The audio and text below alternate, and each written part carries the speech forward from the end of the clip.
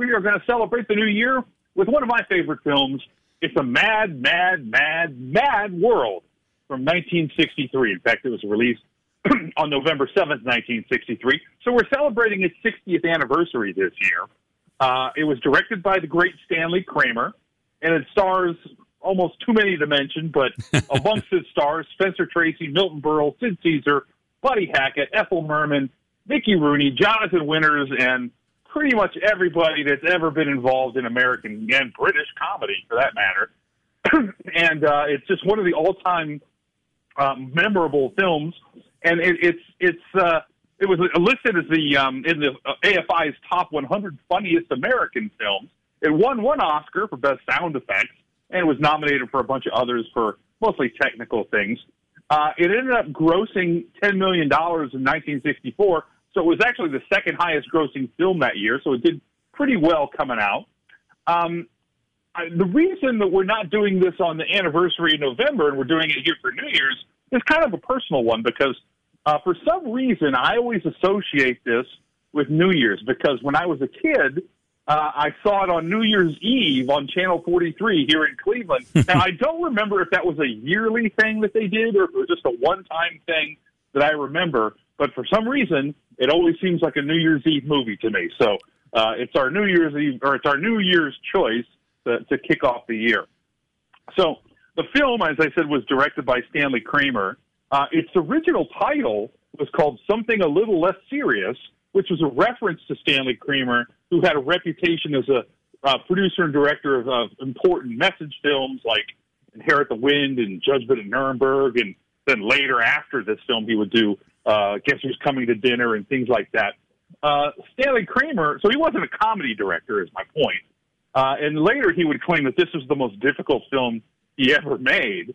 And just a kind of a case in point to that, when the film was made in 1962, there was about 100 stunt performers in the United States. About 80 of them worked on this single film.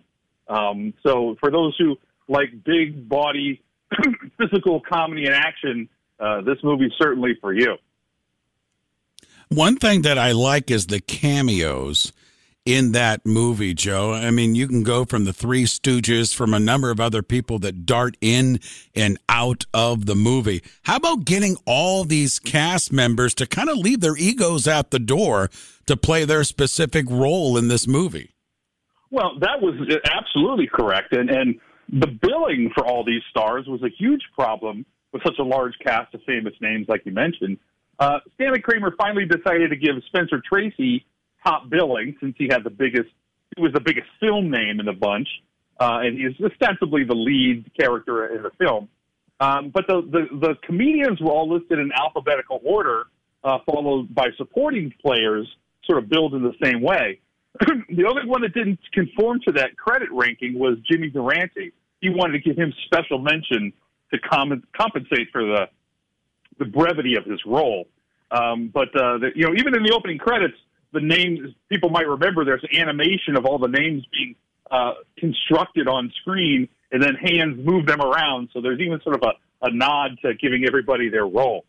We talk a lot about casting on movies, and this one's a little more difficult because there's so many people. It's not about so much who was in it as almost who was left out of it. So I have a kind of a laundry list of things that might interest you. Jack Benny's cameo was originally offered to Stan Laurel, but Laurel turned it down because his best friend and partner, Oliver Hardy, had died in 1957, and he pledged never to perform again, so he kept that promise. So Stan Laurel wasn't in it, and Hardy had passed.